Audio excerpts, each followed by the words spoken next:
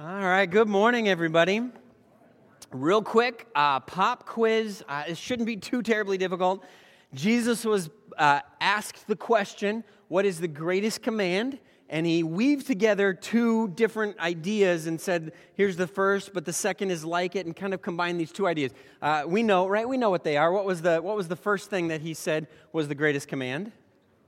Love God, of course, you know, the whole thing. And then what was the second thing he said in the answer to the greatest command? Love your neighbors. So I mean, we've condensed it very, very drastically sometimes to say love people or love God and love people. So I just kind of want that in the back of your mind a little bit as we talk about what we're going to talk about today. Okay, if you were not here last week, let me give you a super quick recap. You guys are going to wonder why I just didn't preach for 2 minutes last week, because if we can recap the whole thing, why didn't we just do that? But real quick, those of you that have grown up at church or maybe have come to church later in your life, you know that prayer is supposed to be this really central element of your faith.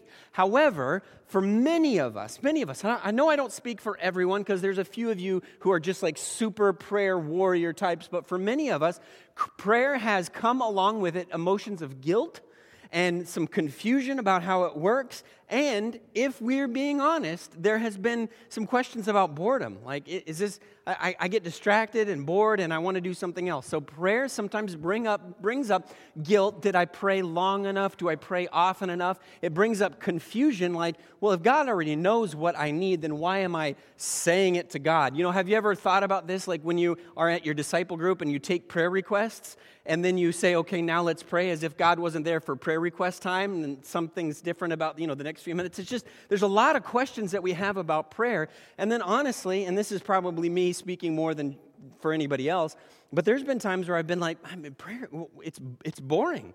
You know, as a 12, 13-year-old kid who was told, hey, you got to pray, and maybe you should pray for hours a day, and I'm just like, it's boring. I just can't keep my mind occupied enough. So there's a lot of guilt, confusion, and sometimes boredom, and because of that, our prayer lives can kind of become pretty marginal to our faith. They become pretty peripheral. So we know we love to study, we love to learn, we love to worship, we love all that part of it, but then the prayer part of it, I don't know, it's just not my thing. Maybe that God hasn't gifted me with that.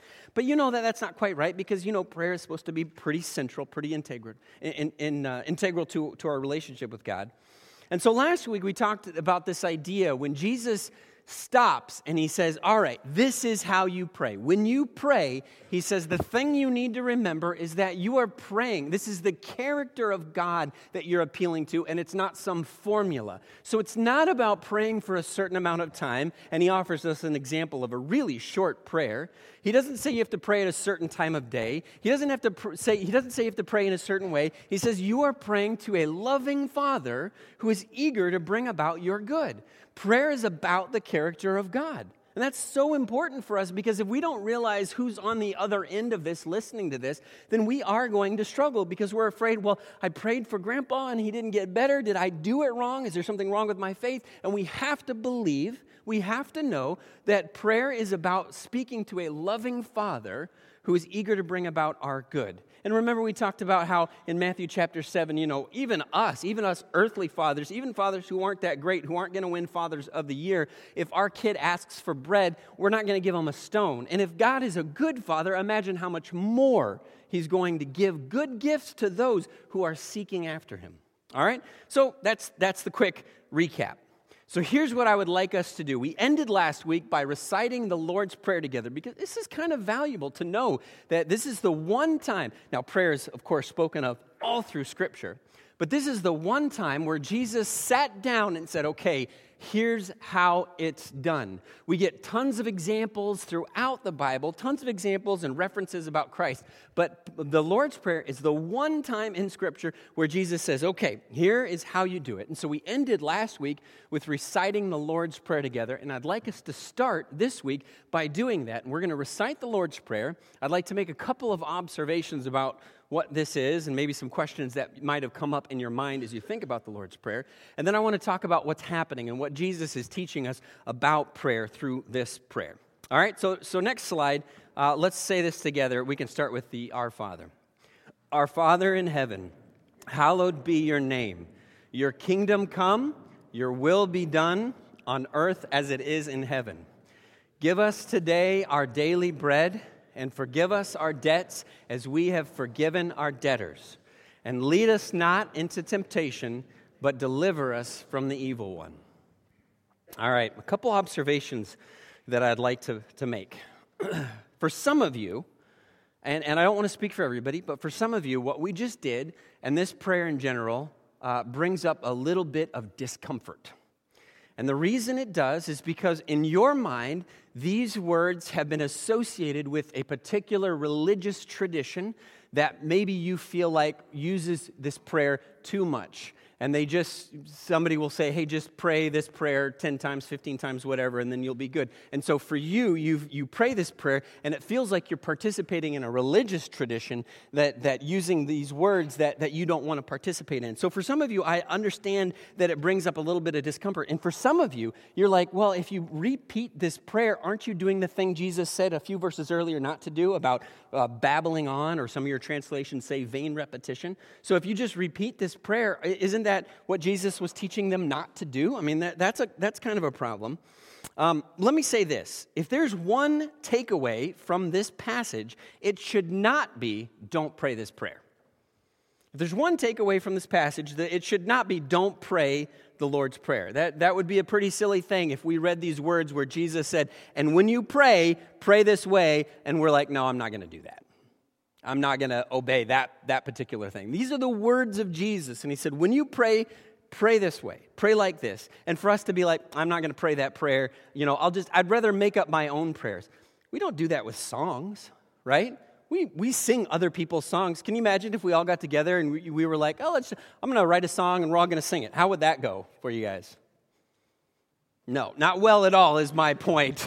It would not go well. And I think it is totally okay to take these words of Jesus and to offer them to God. I think it's totally okay because this is an example, a specific example of what Jesus asked us to do. There is a ton of historical evidence that the followers of Jesus from the very first day prayed this prayer daily, multiple times a day.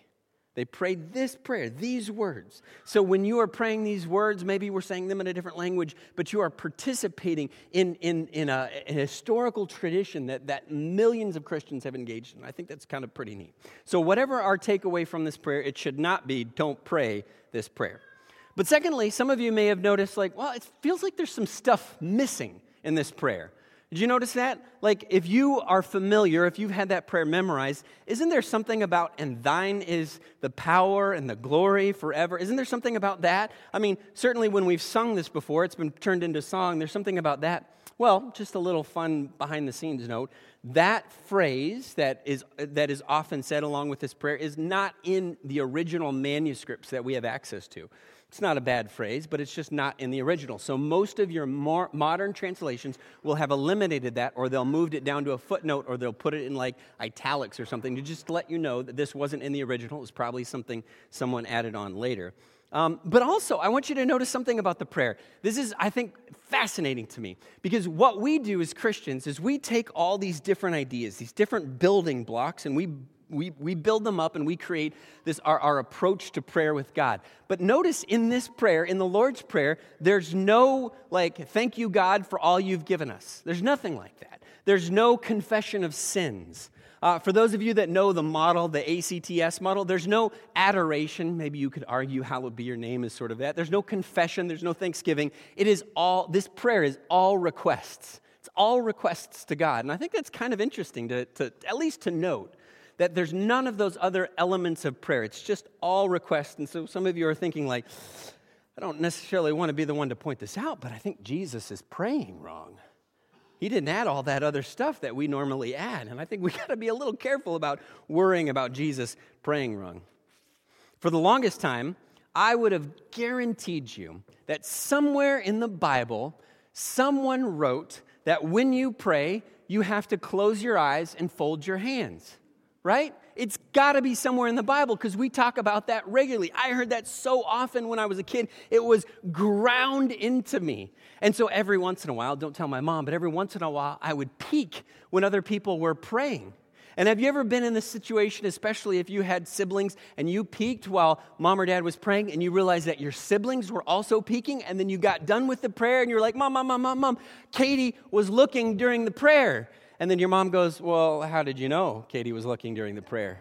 You're like, oh, busted, you got me. It's in there somewhere, right? That God doesn't really hear our prayers unless we close our eyes and bow our head. This is true. Even to this day, sometimes when I see somebody praying and they're looking around, it weirds me out. Are you really talking to God? Because I think God can only hear you when your eyes are closed. There's something about that connection. It just weirds me out. This prayer does not end with, in Jesus' name, amen. It doesn't end with that. Do you notice that? Now you're like, well, of course, it's Jesus. He doesn't have to say in my name, amen. But if he wanted us, if this was something that was important to him for him to point out, he would have done that.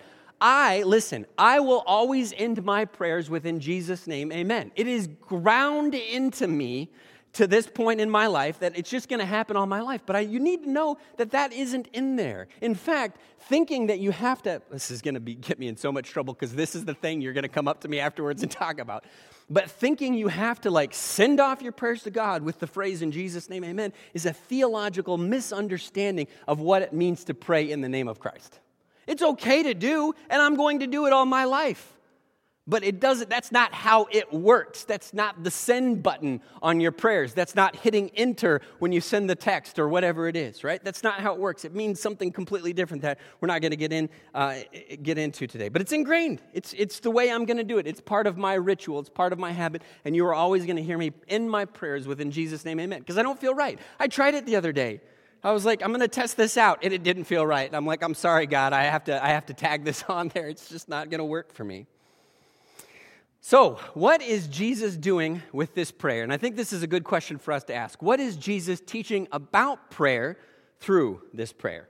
What is Jesus teaching about prayer through this prayer? It's like Mr. Miyagi. You learn by actually doing, and so he models this prayer. So, what is Jesus teaching about prayer through this prayer?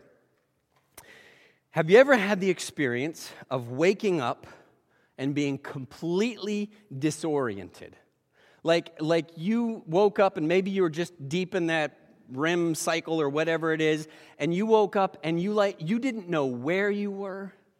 You didn't know what day of the week it was. You didn't know what your name was. You didn't know what was going on in your life. And it takes a few minutes for you to kind of come to and figure out what's going on. Not too long ago, I move around in my sleep. And I woke up with my head at the foot of the bed, my feet at the head of the bed. I woke up and I looked around and I'm like, I'm in an unfamiliar place. I don't know where I am. I don't know what's happening. I don't know what's going on. And it takes just a couple seconds to okay, get my bearings and figure this out. And either that's a really good nap or, something's going on in your brain that needs to happen. But have you ever had that experience, something like that, where it took a second to kind of get your bearings? This world, the world we live in, the culture we live in, is constantly trying to lull us to sleep. This culture we live in is constantly trying to lull us to sleep by trying to impose ideas and thoughts and values on the Christian that are contrary to what Christ has taught us.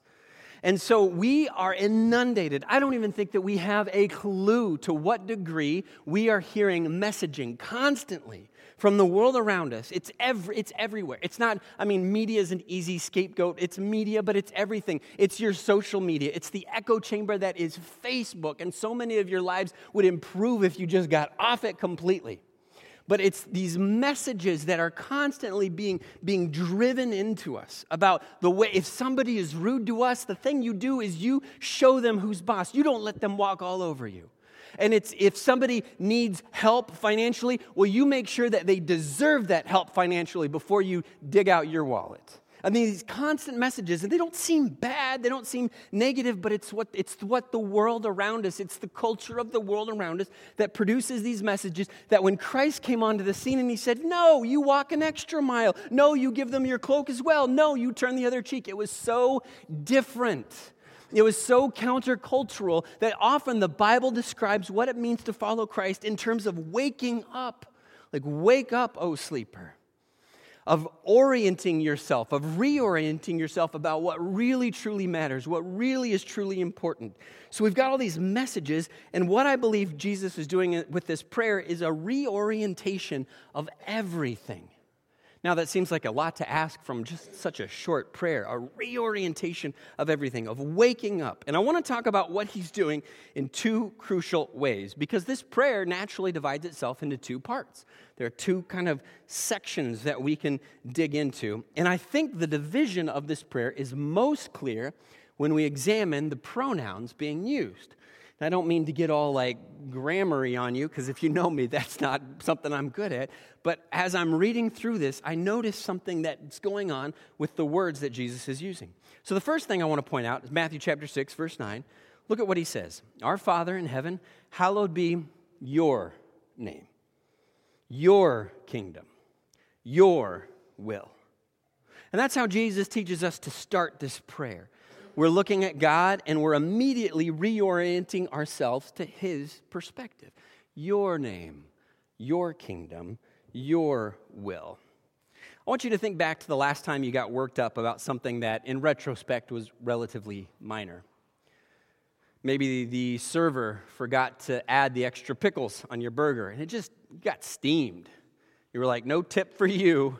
Bad Yelp review for this restaurant, and just, it's a minor thing, but you had this outsized reaction to it. You know what I'm talking about? Maybe you had to wait in a long line at the airport, and the clerk wasn't super nice and didn't upgrade you to first class for free because of the fact that you had to wait, and you were just like, oh, I'm so mad. I'm going to post on social media how mad I am, and this airline is terrible. Nobody should ever fly these airlines again, or whatever it is. Maybe somebody cut you off in traffic, and you daydreamed about what it would be to ram into the back of their vehicle. I'm probably confessing too much about myself here. Sorry. You ever thought about just so mad, they cut me off. I have somewhere to go. And you had an outsized reaction to something that happened, right? And it just builds, and you're angry, and you're frustrated, you're mad. And then maybe you have lunch with a coworker, or you go home and talk to your spouse, and you say, I can't believe this person cut me off in traffic. And they aren't as steamed about it as you are. In fact, as soon as the words come out of your mouth about what you were so upset about, you realize how silly you sound, because immediately you saw yourself from their perspective.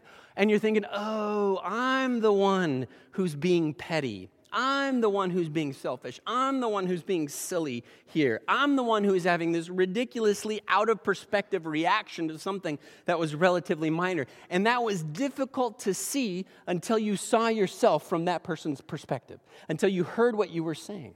I think exactly the same thing is going on here. As soon as you see your situation from God's perspective, as soon as you pray and you start to engage with God and you think your name and your kingdom and your will, it puts what you have going on in your life into perspective.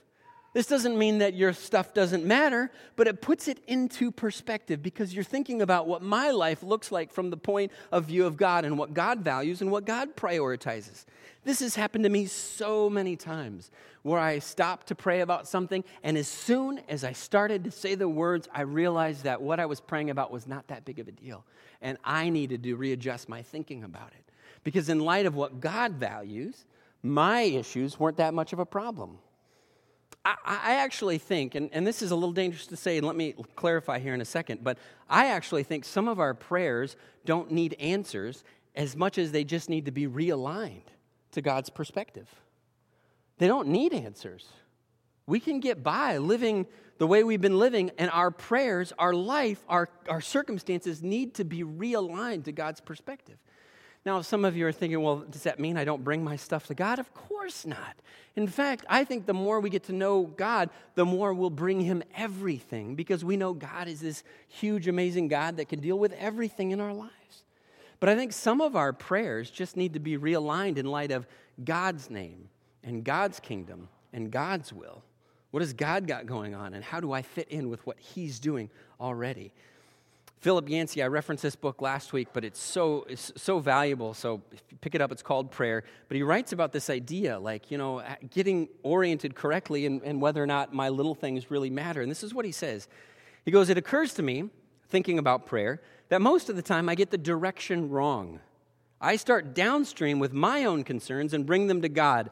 I inform God as if God did not already know. I plead with God as if hoping to change his mind and overcome divine reluctance. Instead, I should start upstream where the flow begins. When I shift direction, I realize that God already cares about my concerns. Isn't that what Jesus said a few verses earlier? God already knows what you need.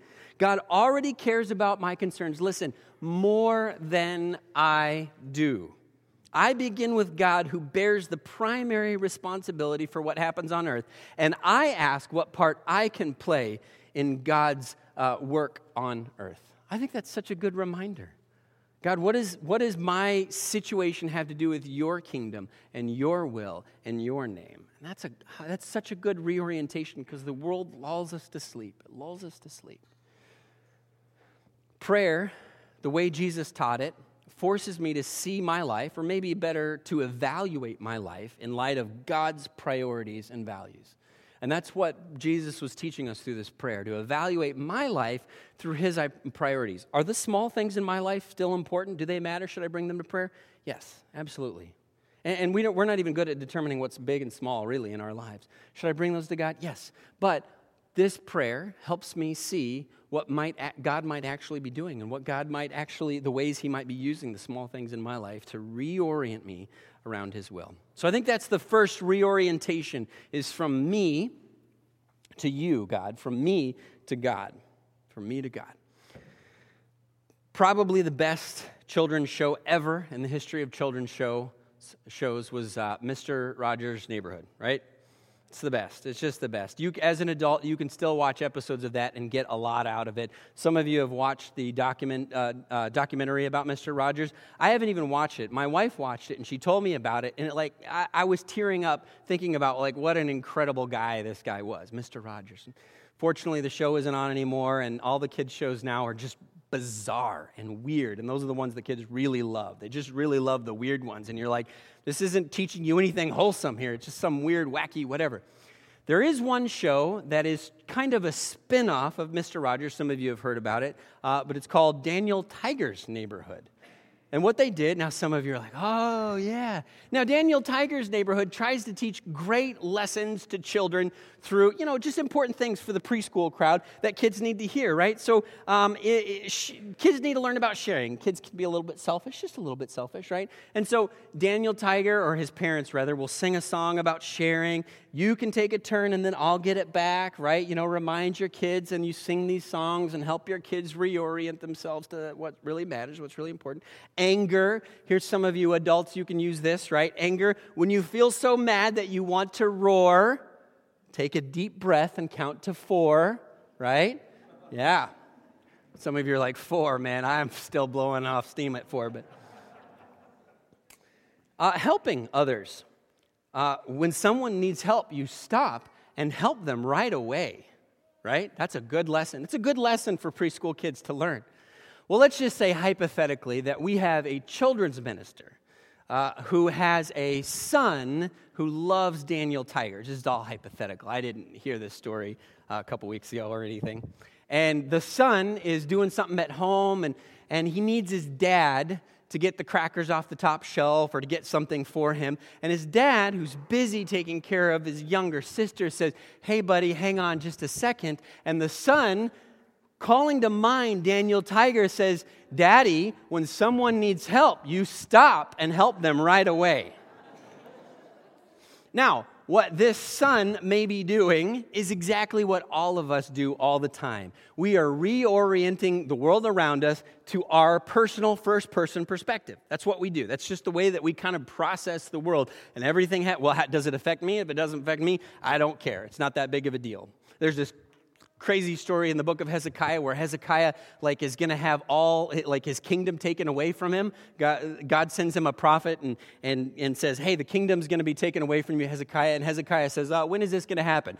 Well, after you're dead. And then Hezekiah says, well, then I don't care then. That's no big deal because I'm going to be dead and I won't have to worry about it. And I think that's how a lot of us think. We just think about it doesn't matter. If it doesn't affect me personally, it doesn't matter. If it's not about me, it doesn't matter.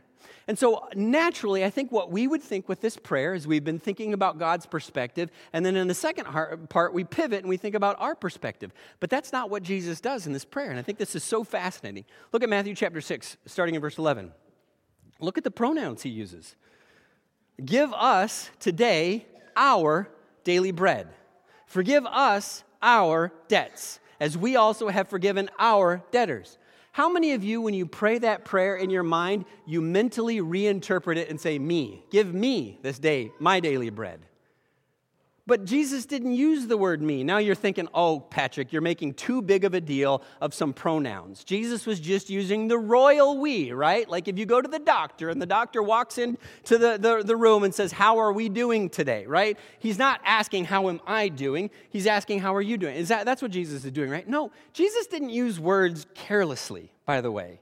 He's got a point that he's making here when he says, give us this day our daily bread. Forgive us our sins. Think about this. I'm going to teach just for a second. So we're going to take off the preaching hat and teach just for a second. But think about what he did just a few verses earlier. He says, when you pray, go into your private room, go into your closet and pray by yourself, right? Remember he said, don't make a big show of praying. Of course, his point wasn't that you couldn't pray with anybody else around, but he's like, don't make a big show of it. Go somewhere private, and God, who is unseen, will see what you're doing, and he will reward you. And then, in the very next passage, he says, now, when you pray in private, in your closet, pray this way. Give us our daily bread. Forgive us our sins. Why would he use that pronoun? It's so interesting. Because I think we interpret things with ourselves as the interpretive principle. Like, give me my daily bread. Forgive me my sins. It's very, very interesting. But this is really valuable to me, and I think this is really big. The second reorientation that I think Jesus is getting us to do in this prayer is going from me to us. Now you're like, I still don't know. Well, consider this. Earlier, when Jesus is preaching in the Sermon on the Mount, this is that section of Scripture we're in, but earlier, he tells he gives people this advice. He says, if you are at the altar, if you are in the temple of God, if you have come to the temple to offer sacrifices, and you are at the altar, it's finally your turn, and you step up to the altar, and you're there ready to offer your sacrifices, ready to have God atone for your sins through the sacrifice, and you think, wait a second, I think my brother or my sister has something against me. He's not talking about your sibling. He's talking about somebody that you know that you're having some sort of relational conflict with. If you think, oh, my brother or my sister has something against me, leave your gift at the altar and go and be reconciled. First, go and be reconciled to your brother or sister. That's what he says to do. That's crazy. What in the world? There's a way in which my relationship with you is overwhelmingly important to my relationship with God. So if I can't just have my sins forgiven, we need to pray for our sins to be forgiven. I can't just worry about my daily bread. I need to be praying for our daily bread. Now, this would not have been strange for the hearers of Jesus to think about. They didn't think about themselves the way we do. The way we think about ourselves is relatively modern and Western. It's me, it's mine, it's, whatever. That's relatively a modern way to view yourself. In Jesus' day, they didn't think about that. In fact, think about this later. In Matthew chapter 11, Jesus is preaching away again, and he starts denouncing people. And he says in Matthew chapter 11, I have it up there if you would. There you go. Woe to you, Chorazin. Woe to you, Bethsaida. These are cities he's talking to. For if the miracles that were performed in you had been performed in Tyre and Sidon, they would have repented long ago in sackcloth and ashes. So Jesus is saying to this whole city, woe to you, Woodbury. Woe to you, Cottage Grove. You guys don't have the right mindset before God because I've showed up on the scene and I've given you plenty of reasons to believe that I'm here and you're not believing me. Now, was it everybody in the town that didn't believe? Everybody? Well, if Jesus said it, right? Here's a little bonus question for those of you that like to really dig deep. Do you know which apostle of Jesus lived in Bethsaida? One of Jesus' closest followers was from this town. Was Jesus saying everybody in this town is awful and terrible? Or was Jesus saying, look, there's a way in which the systems that we live in, the collective that we live in, produces these negative results or needs to be repentant. In the Old Testament prophets did it all the time. They would preach to the people and say, you need to repent. And then they would go to God and say, please, God, forgive us. And they would include themselves. I think this is one of the things that we've gotten away with in our modern Christianity is this idea that we are completely interdependent on one another. Prayer, the way Jesus taught it, reorients me to the fact that we are not independent of one another. My spiritual health and well-being is not independent of yours. This is so important, church. I cannot sit over in my corner and think like, well, hey, that person, they're doing terrible, but I'm doing great. That's not the way it works. We are a body, and if one part suffers, we all suffer. If one part is honored, Paul says, we all rejoice. That's why judgmentalism is so ridiculous in the church. Look at that person, they're terrible over there. What you're doing is you're indicting yourself because we are interdependent. We are dependent on one another, and this prayer reorients us to that fact that you and I are together in this. And if you are struggling, then it is incumbent on me to do something about it. And if I am struggling, it's incumbent on you to help out. Father, forgive us our sins. Lead us not into temptation. This is so important. It's so valuable, and I think it's so missed. Let's tie one more idea to prayer. The second reorientation, first of all, me to you. The second one is me to us. But I just want to point out one thing that we started off with. And I think this is the heartbeat of Jesus. Because remember, I asked you the question of what's the greatest command? Jesus expertly weaves these two ideas together, right? Love God and love others. Do you not see that in this prayer? Isn't that what Jesus was saying with this prayer? He didn't say it explicitly, but love God, love others. This prayer that Jesus gives us is to reorient us to the fact that I'm not my own, and my life is bound up in God's will and God's kingdom and God's name, and it's bound up in your well-being, your bread, your forgiveness, being not led into temptation.